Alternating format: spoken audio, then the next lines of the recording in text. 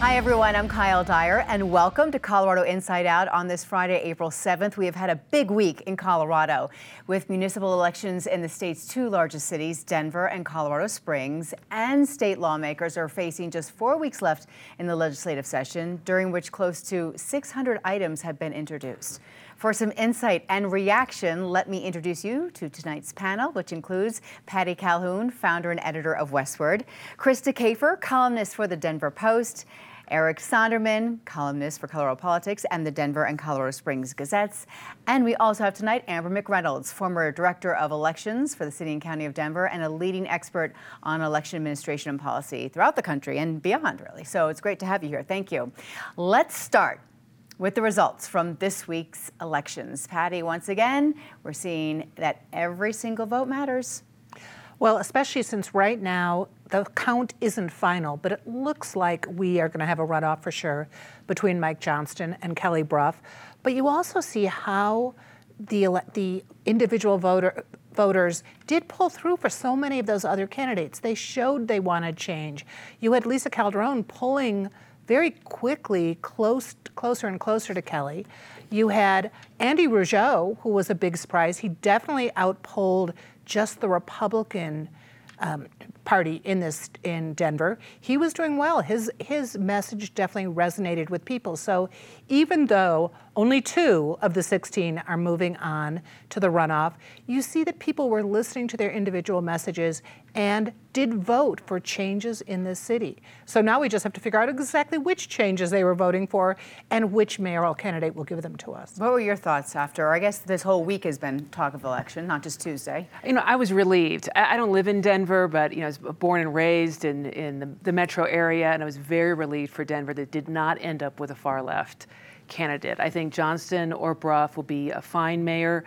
Just driving in today and just seeing endless homeless camps and vagrants, and we've got a crime issue. I'm really glad that some folks with some solid ideas, versus the sort of other side, which is, hey, let's go easy on crime, let's go easy on vagrancy, let's let this wound continue to fester. Instead, I think either Brough or Johnston will be able to say, hey, we really need to take some common sense policies and clean up Denver. I remember Denver, back in the 70s and 80s when you just didn't go downtown. Like, you could go to the Magic Pan, right, on Lammer Street. That was it. Patty remembers the Magic Pan. For crepes, right? For crepes.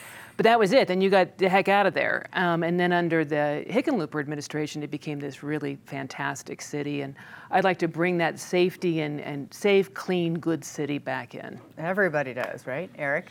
There's no argument about that. I think the election certainly moved from where we thought it was Tuesday night to where it is, a good number of hours and days later in terms of the results. I don't think the bottom line has changed. We're talking about Mike Johnston and Kelly Brough in a runoff, but those day of election voters clearly were more progressive-minded voters, and that's why Lisa Calderon's count has gone up.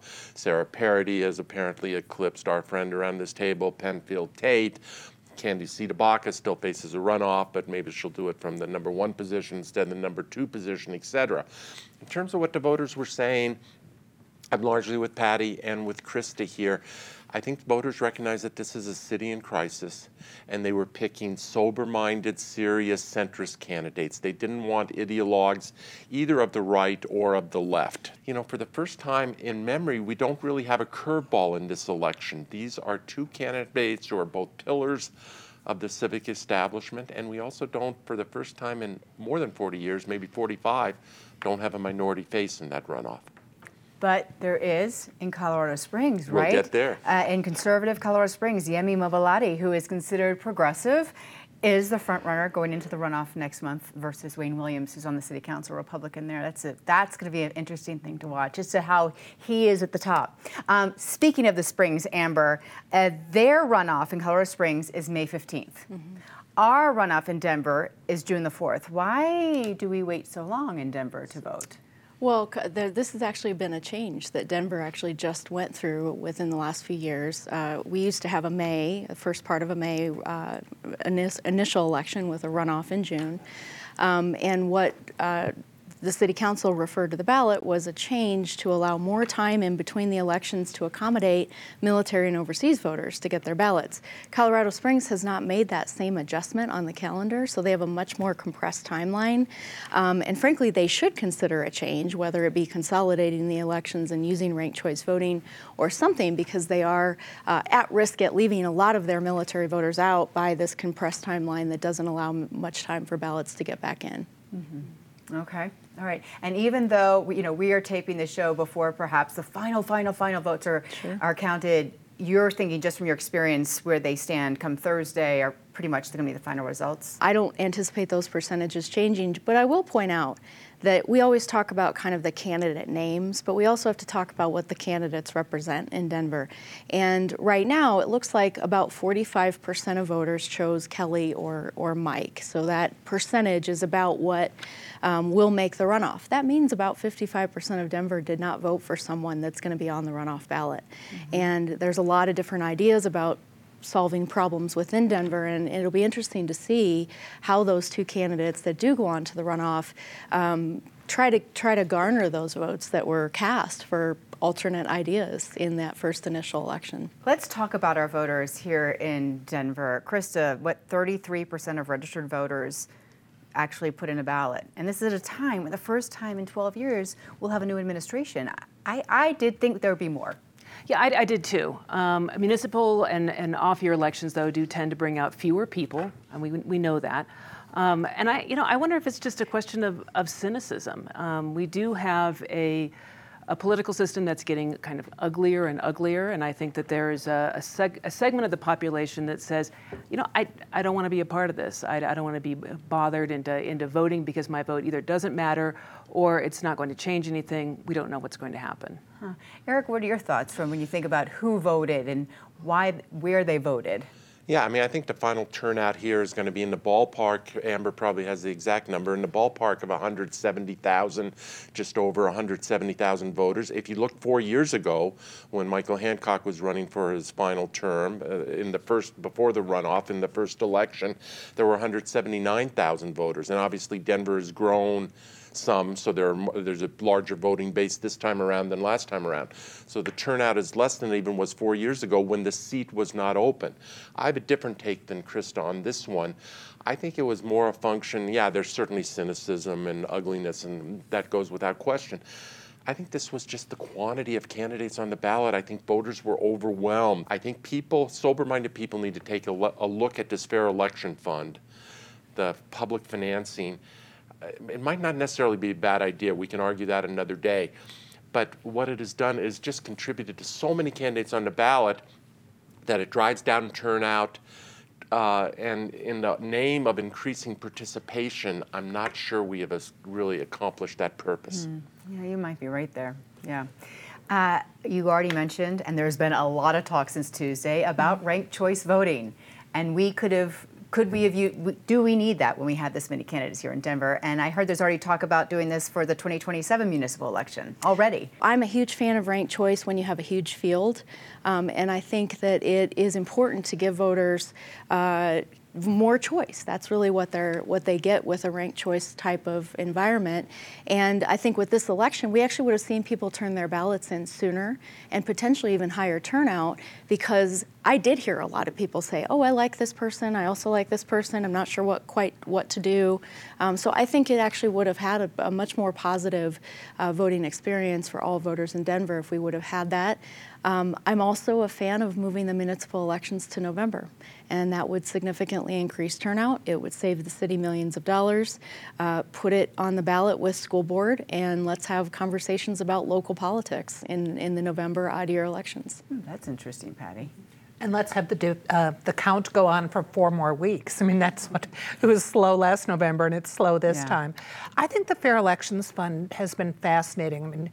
We didn't go over the $8 million, which surprised me. I thought we would run out of money just because there were so many candidates. It's going to come close, I think, by the time we pay for the city council runoffs, by the time we pay for the mayoral runoffs. They're eligible for 1/4 of what they already received from the Fair Elections Fund. But I loved that we had so many candidates just because people in Denver want to talk, they want to share ideas, they want to hear other ideas, and some of those really unusual candidates, the ones you were pretty sure were not going to make it, ranked choice voting or no, gave really interesting perspectives. I was interested in hearing Terrence Roberts, definitely interested in hearing Ian Tafoya, who sat at this table. I thought they really added to the conversation and challenged some of the other candidates to really explain why they thought what they did. So I think it's been a great election season, and it's only going to be more fun for the next 2 months. Yes, it will be. And then we have the school board in Denver. Right. Which will be very fun. Yes. Okay, now let's head over to the state capitol. Would fun be the used to word to describe what's going on at the state capitol right now? It's been a big session.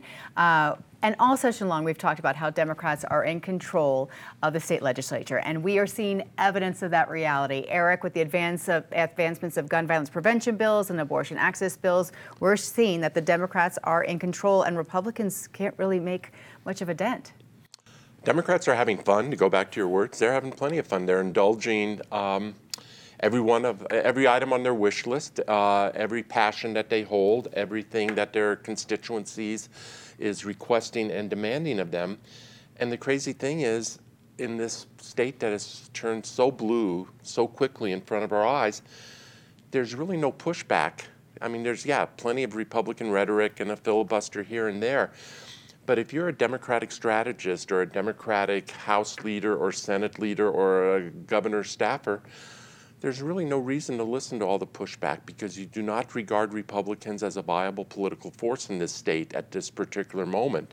And the burden is on Republicans to prove that they can again be a viable force. And their track record of proving that case is not a very strong one at the moment. So Democrats feel that they're bulletproof and that they can push these envelopes as far as they want to push these envelopes, and that there's really no consequence to it. There are 30-something days left in the legislature. Amber, what are you witnessing? What are you seeing? So two things that I've been watching, and one is actually it's not as exciting as a lot of the other issues, but the county clerks have actually put forward a proposal for getting additional funding for election infrastructure.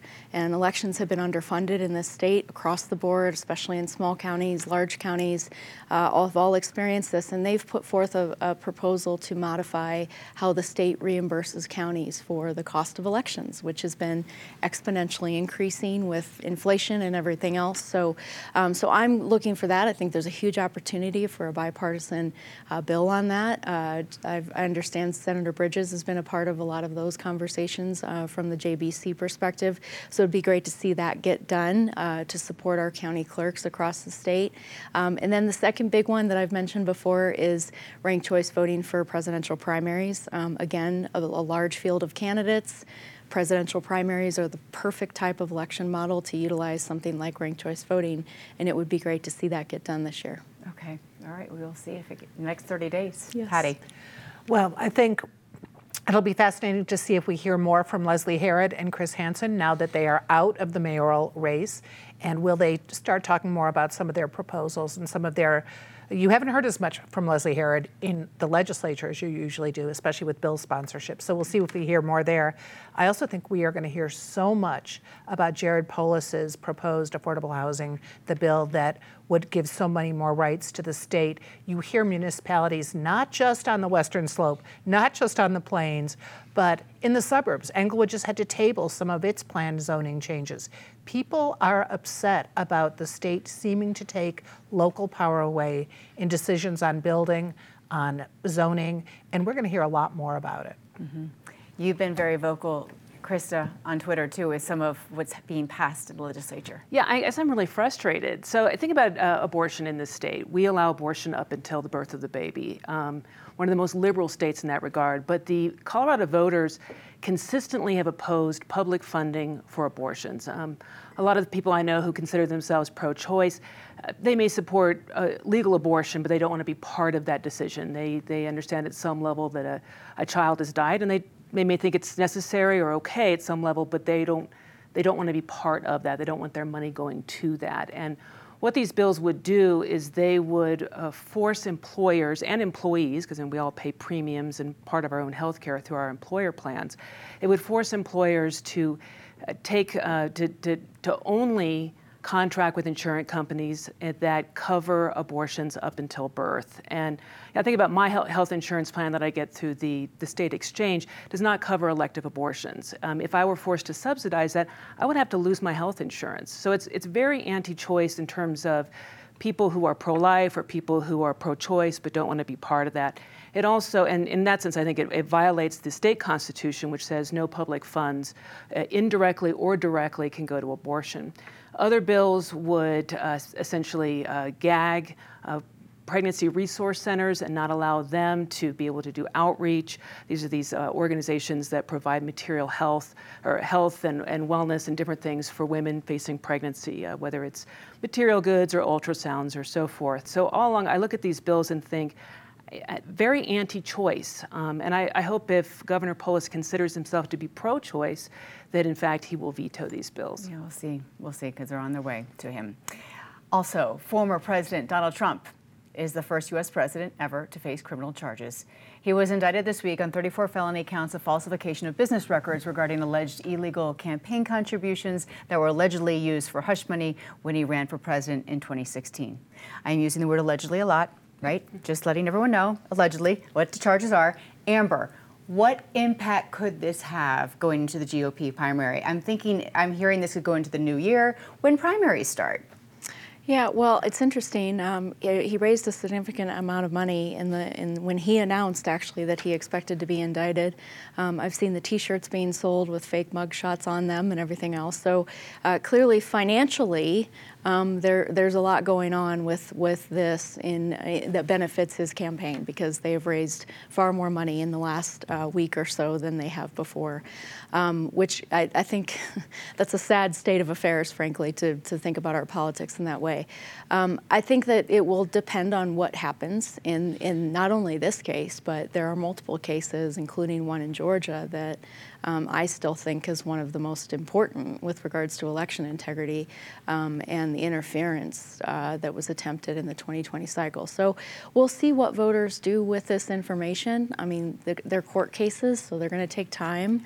And frankly, the other day, I don't think we needed to see every national news network covering an airplane taking off that is frankly a very old airplane. I mean, I suppose it could have not gotten off the ground, which would have been a story in and of itself, but I would have much rather have seen the national networks paying attention to all of these local elections across the country that were happening that are very important to people's lives. You're right. Usually there is that kind of information around municipal elections across the country. There really wasn't. That's right. Well, and you look at Chicago, Wisconsin, there were amazing elections, not just here. Mm-hmm. The Georgia case is so interesting because of alleged pressure put on the election officials there. It's much more interesting to talk about. It makes you feel less like you need to take a shower than when you're talking about Stormy Daniels. I mean, it's ironic that this first indictment is coming from that, but we have to remember just how important elections are, how important safe and fair elections are, and we're going to get another refresher course on that this month with the Dominion case coming up against Fox. And remember just how bad the rumors were in 2020. I'm happy to say we haven't heard a single rumor about a problem in Denver right now, but It's early. Yeah, let's hope. Krista. I would love for this to damage his campaign. I just think he paid off a porn star in order to run for office to get people to vote for him in the primary, and then fudge the paperwork. Does that rise to the level of a felony? I don't know. I've read some different sides on that. Some people saying yes, it is. Some people saying no, it's not. But what kills me, honestly, is when Republicans are like, oh, it's no big deal. Everybody lies about sex. Isn't that what Democrats were saying back during the Clinton impeachment? Oh, it's just sex. It doesn't matter if people lie. Of course it matters. Of course it matters. Lying, whether it's perjury in the case of Clinton or lying on your paperwork, is still lying. And yeah, you can lie to your wife, which both of these men do, but if you're going to do it in a legal format, you're going to get in trouble. And just as Clinton, he got indicted in a sense by the House of Representatives, then he got to put his case before the Senate. Same goes for Trump. He's been indicted. He now can go, he'll have a trial. Maybe he'll be found innocent. Maybe he won't. But the fact that he's being held accountable for his lies is an awesome thing.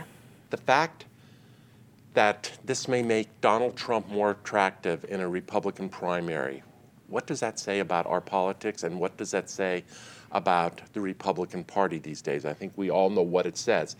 I worry, I'm not an attorney, I worry that this is not the strongest case to bring against Donald Trump. I quite frankly worry that it's a weak case. I worry if it gets dismissed or if he gets acquitted, he becomes even more of a martyr. Per Amber, I think there are stronger cases.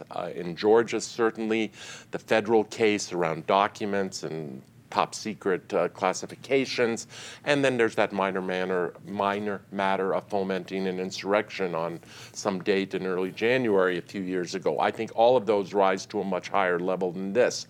In terms of the Republican attack about weaponizing the law against former presidents or against presidential candidates, that seems a little ironic coming from people who were chanting "lock her up" about Hillary Clinton. Both parties have weaponized the law here. Shame on both of them. But the only thing worse than a country which holds former presidents accountable is a country that doesn't. And that's the choice we're making. Okay. Now let's get ready to end our show by going through our lightning round, going through some of the not so great and good things that happened this week. So, Patty, I'm going to start with you. What was something that was a disgrace for you this week, or disappointment? Disappointment that people do not say, go to downtown Denver. It's fine to go to downtown Denver now. They're great restaurants. They're great plays. I've had an office downtown since the late 70s, and I can tell you there have been worse times than there are now. All you have to do is go outside on opening day and realize just how vibrant downtown can be. Yes, there's a homeless problem and a crime problem, but that's all over the metro area. CU Health has the most cars stolen.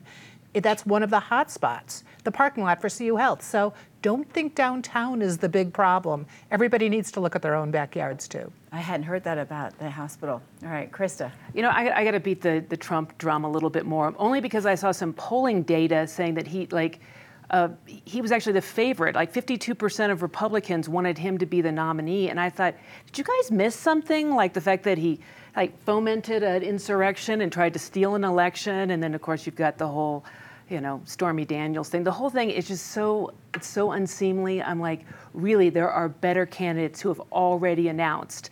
Let's look at some of these other people and put this guy, that orange face, in the rearview mirror. Eric. I'm going to go local and back to the Denver election here. The fact that we are sitting here a few days after the election without knowing final results, shame on, and Amber can correct me if I need correction, but shame on the vote counters here, but particularly shame on the city clerk's office. This should not be that difficult a process. It was not a long ballot. Most of the ballots were received before Election Day and tabulated before Election Day. Some of this is because the whole office went on a dinner break eating barbecue during what should have been the vote counting period. It is hard to count ballots when they're smeared with barbecue sauce. Krista, before you go in, would you like to respond, since you used to? Well, I was thinking I'd respond in the positive part of the round. So look, the most important thing for the clerk's office is to get it right and to get it accurate. And the fact of the matter is, we had a huge swath of Denver voters turn their ballots in at the last minute, as they've done in almost every election cycle. And I have tremendous respect and admire the election officials, a lot of my former colleagues that are all working very hard at the office right now to get this done. I would encourage Denver voters to turn their ballots in sooner. I would encourage ranked choice voting that would help solve some of this. And frankly, my disappointment is actually turnout. There are a ton of people behind the scenes that make this election happen, that spend a lot of energy and time and hours processing ballots and serving voters, and 35%, 36% turnout is very, frankly, discouraging, and that's a downside for me this week, and I want to see that go up. I would agree with you. All right, let's end on something positive. Well, I have to bring an audiovisual aid. It's the Best of Denver week. It's a big orgy of niceness, and it made it so difficult to actually put together words any longer because we've written so many nice ones in here. But it's out on the streets. It's online. Yay! This is awesome. I love it. The 40th. I could almost give away my give away my own, word of the good and praise this. But I do want to say that I went to D.C. a couple of, 2 weeks ago to see the cherry blossoms. There was a bazillion people there, and everybody was so happy and joyous. So we're always reading these gloom and doom stuff about how, the nation is, coming apart and there's just so much anger. Everybody was like, hey, no, take my seat on the subway. Hey, look at that beautiful. Can you take my picture? I mean, it was really lovely. Oh, and great. So I think it's a reflection of really kind of who we are. Good. I want to pay tribute to a very long-time viewer of this program, who also happens to be my mother, Marion Sonderman, who is probably at the end of a very long life, very well lived through quite the arc of history, from childhood in Holocaust Germany through being a proud contributing citizen of this state and this country in so many ways. So just a tribute there. Our love to your family.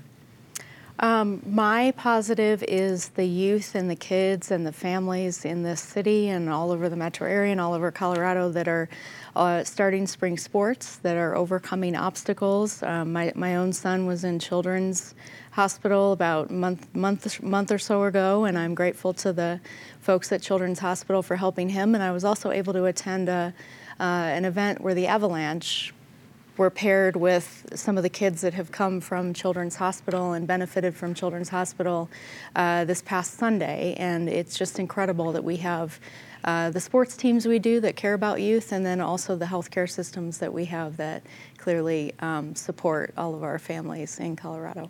Yeah, we talk about stuff that's not working, but you brought up something great. People coming downtown for opening weekend, for the Rockies, there's a lot of good. So thanks everyone for sharing. Thanks for being here today. Thank you for watching. We appreciate it. It's been a big week in Colorado, so thank you for joining us on for this conversation. You can watch the show on pbs12.org anytime or on our YouTube channel, and you can also share it with a friend. Have a good weekend. Enjoy the return of warm weather, right? And the return of baseball in Colorado with this being opening weekend. I'm Kyle Dyer. I will see you next week here on PBS 12.